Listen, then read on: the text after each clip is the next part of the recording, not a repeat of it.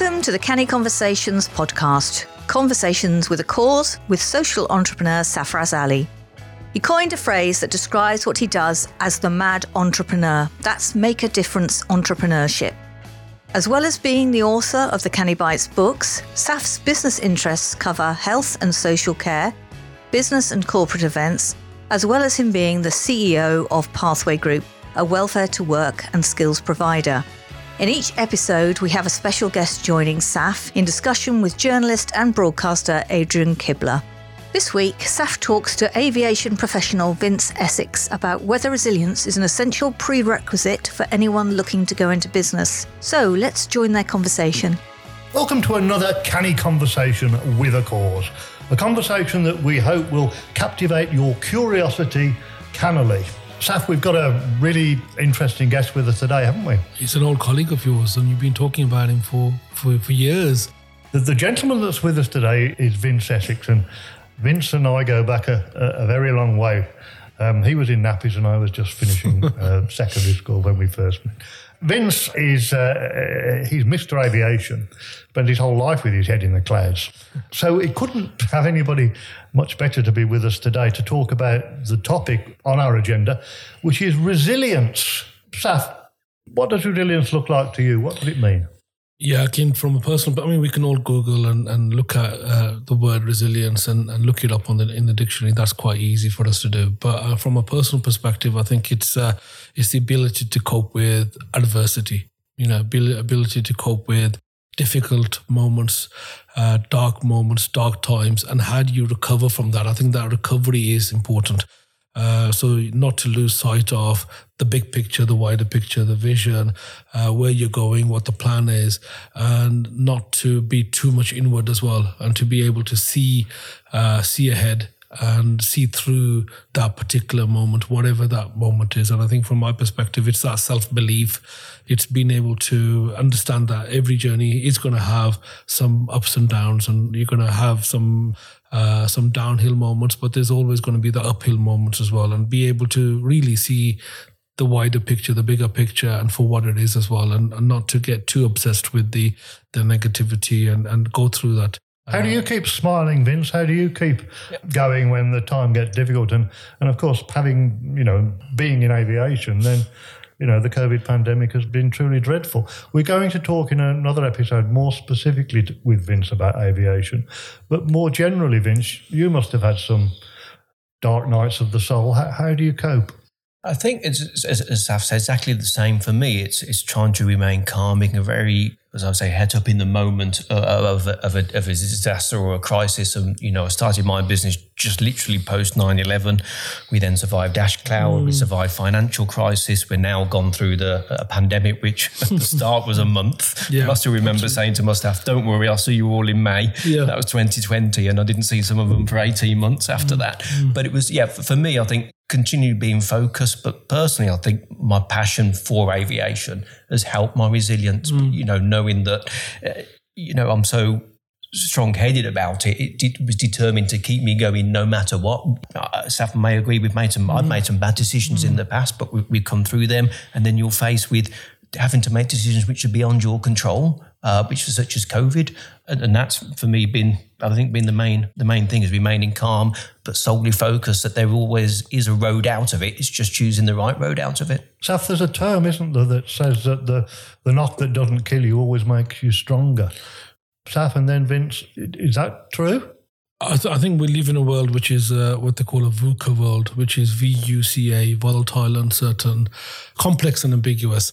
So that's the world we live in. We don't have all the information. We sometimes have to make decisions based on the information that we know. There's certain things that we don't know. Certain things, it's like that saying, you can only control what you can control. And the things that you can't control, you have to let them be, and really, be in a position where you can be a little bit more adaptable. You can be a little bit more focused in terms of the things that you need to be focused on. And I think that's the key from my perspective. It's something that we've all had to be better at and get better at. It makes you stronger on the whole, but it's also putting things in perspective and not losing sight of that perspective, really. Of the batterings that you've taken through your life, Vince, ultimately made you a stronger and more effective business person? Yeah, without a doubt. I was going to say that I think the C word you're looking for was crazy, because that seems to be the crazy world we're living in at the moment. Yeah. But yes, as you just said, Saf, again, remaining focused. There's been some bad times, and how you deal with that. Everyone is dealt with individually. COVID has been actually I probably learned more in COVID than I have done the previous 5 years. I mean, I think from even HR wise, I think you think you know everything as a business owner, HR or risk assessments or law in this area. But you can you get bad times, but you can learn from those bad times and learn a lot in them bad times. Have you, Vince? I think I'm right in saying that you work essentially for yourself almost from the beginning, haven't you? Whereas Safraz, you spent a period in the corporate world working for other people before you went into a business yourself. Do you think that both of you, and be honest, guys, be honest, have there been times when you thought, blimey, I wish I had a nice civil service job, or I was a teacher or something like that, decent salary, long holidays, sick pay, holiday pay, guaranteed good pension? You must both at times have thought, I wish that was me. Actually, quite regular. Yeah. To be fair, I'm not going to deny that. There are times, every couple of months, you think, I'll jack all this in and I'll, get a consultancy job somewhere and be quite nice. But I weigh up the pleasure of working for myself, even the upsides and the downsides, the passion to keep going and to keep your income going in, generating a profit. And no matter what, the life versus work balance, it still outweighs for me that corporate job. As much as the perks of you just say sound nice, I still say that the best freedom I have of driving down the road at 3 o'clock in the morning or 10 o'clock at night thinking, well, someone's not saying to me, I want this on my desk before 4 o'clock tomorrow or else, or the pressure, that it's a different kind of pressure. It's a lot of pressure working for yourself, but it's a kind of not a free pressure, but there's, you're setting your own targets and they're not being set for you. And I think that's been a big decider for me working for myself, is having that freedom, but yet, my hard work is rewarding for me and my family and those that work for me, not a corporate. So that's just my personal take on it, of course. And most of that, I actually agree with Vince. It is about choice, and we make that choice in terms of what we want to do. It doesn't necessarily mean less work. A lot of the time it means more work and harder work and tougher. We don't have that cushion that sometimes we get. And often, we always look at the grass is greener on the other side. When I was in that sort of corporate environment, my think was, I want to move away from that. And yes, there was perks there. We had free lunch. We had all the benefits, pension, final salary, pension scheme, all of those sort of cushion was there, all those benefits were there, but my yearning was, what is my sort of passion? What is the thing that really keeps me going? And you get into a position where you want that choice, you want that freedom, you want that element of pushing yourself continuously. And for me, moving away from that sort of corporate world to make a bigger impact, for that word is important. I think that bigger impact, that contribution was my thing. And this is the reason I went into sort of social entrepreneurship. I wanted to make that bigger difference, make a bigger difference in terms of what I was doing. And yes, I was a contributor in a large organization, but I felt that I could do more. And for me, is that element of what could I do more? And is this it? And that was my sort of calling, and that was my yearning, really. It's a great entrepreneurial skill to have that mindset that you feel, if you're in a big corporate on a good package, doing a good job, even at that level, you felt that you could do more on your own. I mean, that's just, a great thing to hear. Now, conversely, I'd probably struggle in a big corporate now, having worked on my own for myself, being in charge of my own destiny for 20 years. I think if I walked into a big corporate tomorrow, I probably would struggle. You'd probably be unemployable. You're probably right, actually. You'd probably be unemployable, because that's what we are. We need that element where, yes, fine, we can work with rules, we can work with that, but we also need to set our own vision. And I think that vision is important. Yes, it's not always about money. It's not always about more money or more pay, whatever. Or it's about really the direction of travel that you want to go to. And that's probably the apt word here, the direction of travel, where you want to set yourself and where you want to go, and you want to be controlling your own destiny. Right, I think this is where sometimes people leave their work because they feel that, I don't have that control. I'm no longer the master or the mistress of my own sort of destiny. And I think we want to believe our own vision and work towards that. That's right. Any level across a corporate, you're not in control. Even as the CEO of a large corporate or entry level, you're never in control of what you just said, where it's going. I don't think even nowadays you could probably name a CEO that's 100% in control of where that business is going. Yeah, I mean, just takes that thought forward, Vince, if we could. One of the reasons people work for themselves and set up in business is because they want to be their own boss. Well, actually, they're not their own boss, are they? I mean, the business that you run, you work for a number of different airlines. So you're not really your own boss. So you're somebody else's boss, but in a slightly different structure than perhaps a traditional structure. And the same with you, Saf. You talk about the ability to control, but you can only control up to a point. You are dependent upon other people, you are dependent upon, people that want to contract on your services. So Vincent and Saf first, if you would, isn't that idea of being your own boss a little bit of a delusion? I think we all have customers that we have to look at. We all have rules and regulations, and we also have these things that we work towards, and these frameworks that we look at. And it's not about necessarily the fact that, we're power freaks here or power hungry here, or the fact that we want it all our way. But I think it's ultimately where you have an element of choice, you want to be in a position where you can contribute, and I think even if you talk about things like branding and, marketing and advertisements in an environment of a completely corporate environment, you wouldn't have any control over how that brand is positioned or how the advertisement is, or the fact that if you wanted to try certain things, you would have to put a business case together and so forth. This is where the entrepreneurial mindset comes in. And sometimes, if you can get that balance right, which is what we're trying to do at our organization, is to have an element where people are in a corporate, not necessarily corporate environment, but in a company environment, in a business, but they've got an entrepreneurial mindset. There's an entrepreneurship that they can get in. And this is what we call intrapreneurship. You're in a business environment, but you've got some element of choice. You can try different things. You can, try and fail, and you can test and fail. That's what I'm talking about. Sometimes we don't have the benefit of that in certain organizations. Yeah, it's similar to me. I think as I contract as a consultant for airlines, if I was to roll out an entrepreneurial idea, having been an employee of that airline, I don't think it would have worked. But being a consultant and bringing my expertise in-house, it gives you more flexibility to roll something out and bring new ideas into a business, which I know people that work for corporates that say to me, having a drink in the pub, I've got this idea, but it fell flat on deaf ears. I don't know why it has. And, I just feel, again, bringing your expertise externally in as a consultant. And that's how our contractors work. I've changed things within businesses that I'm 99.9% convinced it couldn't have been changed if I was on their books at any level inside that business. When you left school, Vince, did you decide that you wanted to be an entrepreneur, or did you kind of fall into it by accident? So I'm just interested in the story because, Saf's story is of someone who, worked, for want of a better word, in a conventional way and then went into entrepreneurship. What motivated you to take that route, or was it, like so many things in all of our lives, a bit of an accident? It was a combination of things. I think they always had an underlying idea when I was kind of 18 that it would be nice at some time in my life to work for myself. I did a couple of different roles in aviation when I was 18, right through actually till I was 25 when I started my own business. I got a bit of expertise. Then an opportunity came along at the right time, and then was the right time to start on my own.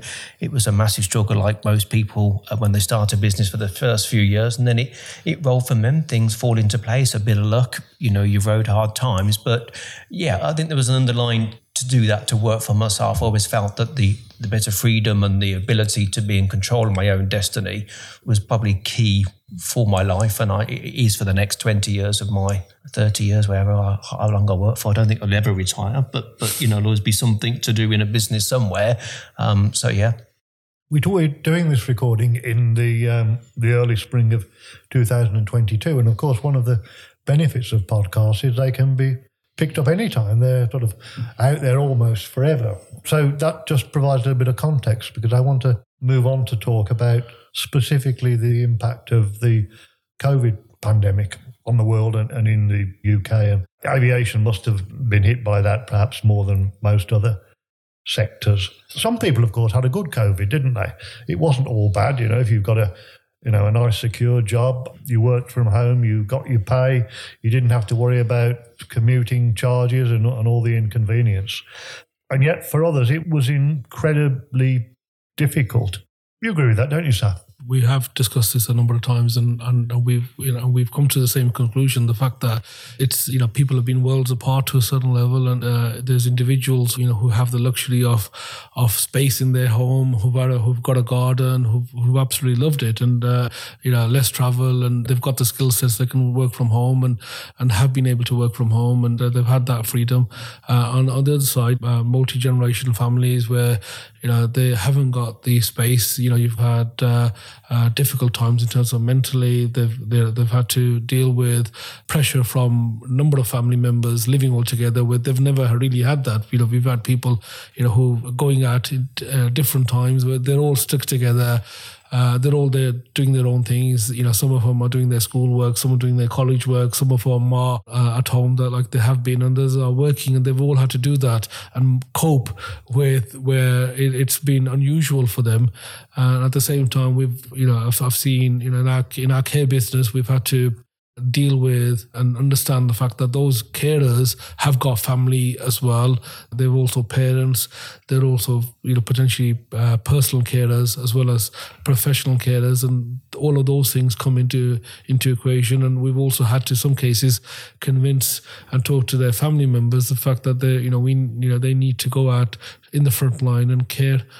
Because their services are needed and their contribution is needed to keep people alive and keep people going. And so there's different aspects of it, and I've struggled in some aspects of it, helping my younger child with his homework, and that's probably been tough for me, as well as trying to run the business, as well as giving people the vision and the clarity, and people are looking for the answers, and we don't necessarily have all the answers, and we're getting the information at the same time as them and trying to make sense of it and trying to give people the direction of travel and give them the vision that they sometimes need. How easy, Vince, was it for you to work from home, and how did you cope with things, distractions like, family and all the rest of it? The first few months was great because we had no choice but to close up. To close up, it was a 7-figure turnover every year that's been like that for 20 years. The tap was running, and literally, when I say literally overnight, someone just turned off the tap. I did not churn out that invoice for the first 3 months. Yeah. I was at home in the pool with the kids. That's not swimming; it's paddling pool, by the way. Yeah. And it was great. I remember saying to my staff, "Look, it's just going to be 1 month. Furloughs kicked in. I'll top up the other 20%, and I'll see you all in May." This was 2020. I didn't see some of them for 18 months after that. Even my accountant said to me, "You promised them all top up the pay. So you carry on doing this, this could go on for 2 years. You'll be bust, And I was again, I'll be totally honest, I had to go back cap in hand and say, look, we're struggling. We're going to struggle as a business going forward to top up the 20%. Totally different. Actually, there was no homework set in the first lockdown. Literally every day, we were just a family at home in the garden. Of course, with my having to shield as well, I couldn't go out. So if there was anything to be done, it was just literally a laptop, an hour a day or 2 hours a day, which I managed to do when the kids was in bed. That's how little work. It dried up overnight for me. That brings me on to another issue that I wanted to talk about. One conversation that we had, Vince, on the telephone, which I'm not going to forget because it made me weep. You may recall it or you may not, but I called you to see how you were getting on, and you were driving up from Cornwall, I think it was, and it was in the first lockdown. And I said, "What are you doing, Vince?" And you said, I'm going to a meeting. And I thought, what are you going to? You're a transplant patient. You are very vulnerable. You're taking a risk. And you said to me, "Adrian, if the government's going to stop me working, but they're not paying my mortgage." So, Saf and Vince, for all the hullabaloo and all the rest of it, and all the Rishi magic stuff, the level of support that particularly the very vulnerable businesses had was a drop in the ocean, wasn't it, Saf, from the government? I think, again, there's a couple of sides to that. I mean, there's some businesses who have done really well out of it, and there's pockets of businesses who've fallen through and got nothing. And so smaller businesses, they were given a grant for their sort of premises, if they were registered and they were paying rates. In some cases, if they were in flexible premises and they never had, or they don't have a council tax in their own name, they didn't get anything. So they got the bigger packages in terms of the furlough scheme, the self-employment scheme, but a lot of it depending on various rules, and you can easily get caught out, and many businesses got caught out. The bounce back loans were coming in for that benefit of, if you did get caught out, then you've got an element of a loan, but again, that had a criteria as well. And what we find was that there's many individuals, many self-employed individuals, many businesses that the packages weren't necessarily right for them.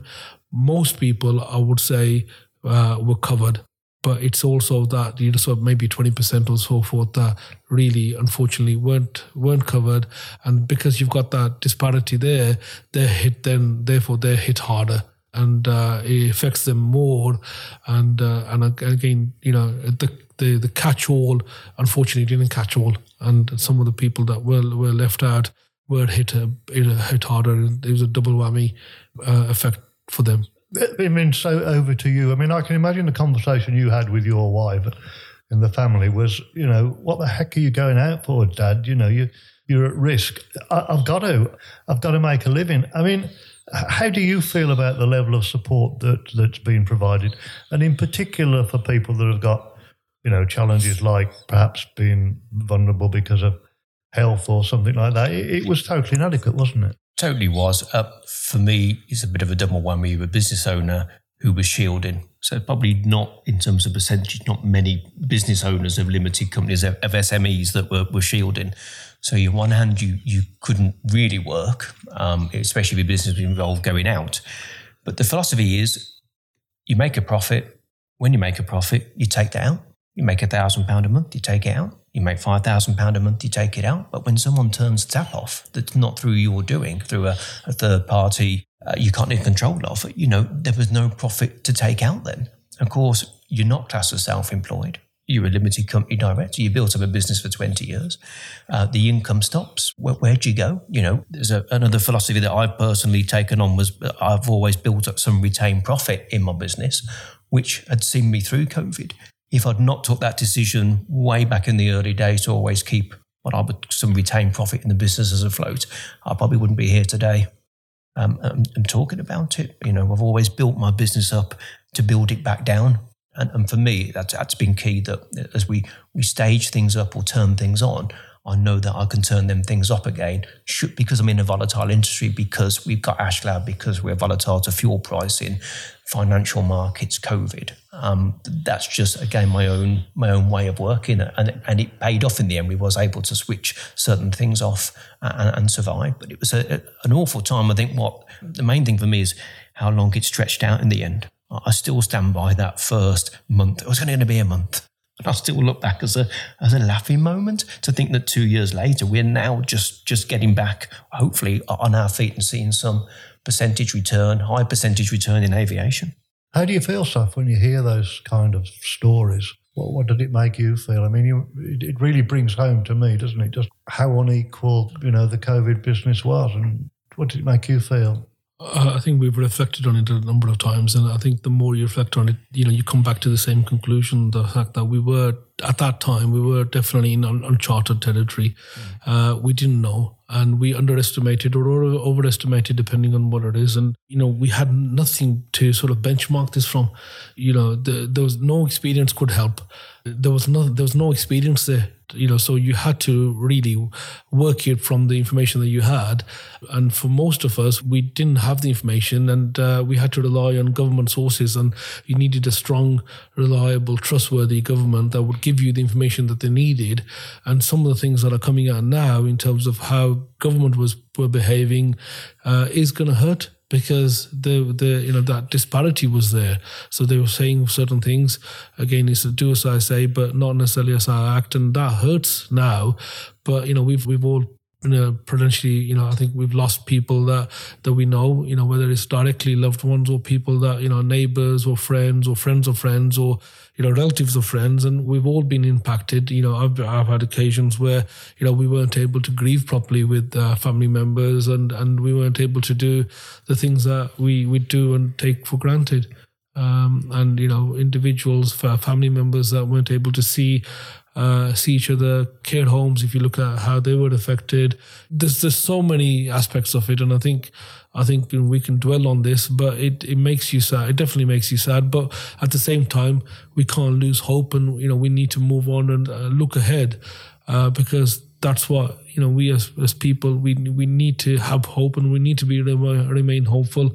Otherwise, just thinking about the past will affect us more, and it's about our ability to really recover now and move on. And part of that has to be an element where we as individuals need to start thinking about ahead now and learn from the past in terms of whatever we can learn. But not all of that is adaptable, and not all of that is going to be relevant for us. Resilience for me was summed up in a photograph on a social media site of Vince unloading bags from a plane. And he said, he's built up a big business, and circumstances mean that, he's driving the vans and he's doing all the other things. And that, for me, summed up what resilience is. We're running a bit short of time now. Running a business can be a very lonely place and make people feel very, very isolated. So both of you, perhaps you, Vince, first, have you got people that you can turn to when the clouds are gathering and talk to and help you come through, or is it something you have to deal with largely alone? The latter. Probably 99% again on my own. That there's been no. Luckily, I've got a wife that's just qualified as a counsellor. So mental health wise, there's always assistance there. But in terms of business, I just feel the people to turn to. But it always seems to be, well, if you want to pay £250 joining fee or this annual membership fee, we can give you this advice, or would you like to buy this first? We can help you here. All this grants available, but you need to do this first. In terms of just picking up the phone for advice to an issue, no. But then, as I said, that's what makes you stronger. Is you've got to actually. It becomes a challenge to wade through that issue yourself. Then you actually think you become self-determined to go. Well, actually, do I need outside help? I'll get through this myself. As much as I say that it'd be nice to pick up the phone to somebody and get some free advice. So how would you deal with this? And this is where I think you'll probably agree. There's other business people you speak to, other colleagues got their own businesses, and you bounce off each other. That to me again is the best way forward in a crisis, really. Yeah, absolutely agree with that. I think we can, for example, I've got friends that I can talk to, but they can't relate to necessarily the issue that I'm dealing, because they look at it from a different perspective, and we generalize, we'll get over it and so forth. That doesn't necessarily help. So the best source of information or best source there is people who can actually relate to this. Who are dealing with this at the same time. And so from my perspective, it's often competitors who become sort of comrades and colleagues and help people who are in a very similar situation to yourself and potentially similar industry to yourself as well. In some cases, yes, when you're talking about generics in terms of, the financial thing, or, you're talking about people who are, who you could talk to on a general basis.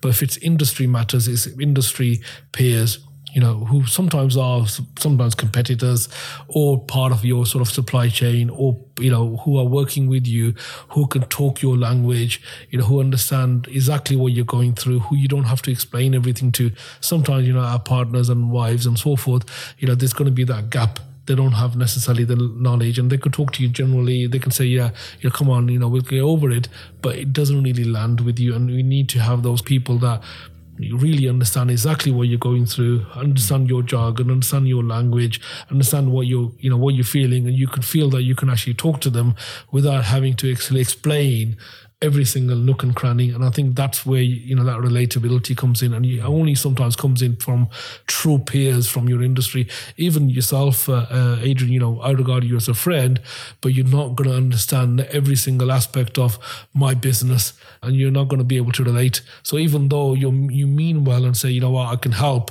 and there's many occasions we say, I'm here for you, I can talk, talk to me. sometimes I can't because you're not understanding fully our industry. Likewise, I wouldn't understand your industry, but I can sympathize, I can empathize, I'll support you, but I'm not going to be able to relate to every single aspect of it. Yeah, absolutely. I mean, sometimes I think just being a listening board can help. Yes, of course. Finally, and not quite a yes or no answer from both of you, but we are running out of time. If both of you had your time again, if you could go back to the 18-year-old Vince and the 18-year-old Saf, do you think you'd follow the same path that you have? I'm swinging more to yes. I probably would have done, yeah. Whether I've been in it so long, it's hard to see myself doing something else. But still, from that young age, my passion was aviation. Unfortunately, I was lucky enough to live down the road from the airport, and that's after school where I'd end up going on my bike every day. And I think from that then sent me into the industry. It's strange. I think I would actually, I would be in aviation doing something. But I think, put it that way, what else in aviation, I'm not quite sure. But certainly in the industry. Saf, would you? I think we're at the position of, the journey that we've had is what has made us. So if we try and change any of that, we'll be too worried in terms of what would change us, because it's a combination of all of those, the combination of the knocks, the failures, the combination of those mistakes, the combination of the good times that has actually made us. And, it's easy for us to say, I want to take this out, and just have all the good, or, you can extrapolate on some of that and take out maybe 10 years of the bad stuff or the wilderness. But, then you're changing the makeup of who we are. And the makeup of who we are is some of the negatives, unfortunately, some of the downsides, so the marriage breakdowns, the difficulties that we've had, the parents that we've lost, all of that is what has made us who we are. And we've got to be grateful and thankful to the fact that, we are where we are, and hopefully, again, looking forward now in terms of rather than reminiscing too much at the back, but, again, have that gratitude of, the experience we're going to finish our conversation, but briefly, Saf, I've been inspired by Vince. I've been inspired by him for a lot of years. But I hope our listeners that have heard his story will get something from it in the terms of, come through tough times, but I'm still standing, as the lyric goes. What do you say? I mean, I've waited a long time to meet Vince, and you've been talking about him for many years. And as you rightly said, he's a very humble guy, very down to earth, and a person that actually inspires you without actually having to make a big song and dance about it. Just being him, being Vince. So really appreciate, Vince, the opportunity for you to come and share your journey and your thoughts with us. Gentlemen, we curtail our canny conversation with a cause. We hope that you've enjoyed listening. If you have, then like us, subscribe, and also let us know what you think. And do stay safe until the next time. Bye-bye. Thanks for listening to this Canny Conversation with a Cause. These conversations are based upon the Canny Bites books by Safraz Ali, available on Amazon. To find out more, go online and visit Saf's website, pathwaygroup.co.uk, or join him on social media.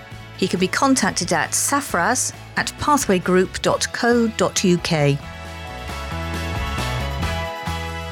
Canny Conversations with a Cause are produced by Pathway Group, who have a mission to change lives through skills and work. And they do this through upskilling and reskilling individuals by getting them firstly into sustainable employment and tackling the talent and skills issues commonly faced by businesses. In addition to their core skills and employability business, Pathway Group also actively promote diversity, equality and inclusion, and have initiated causes such as the BAME Apprentice Network, the BAME Apprenticeship Awards and the Festival of Apprenticeships.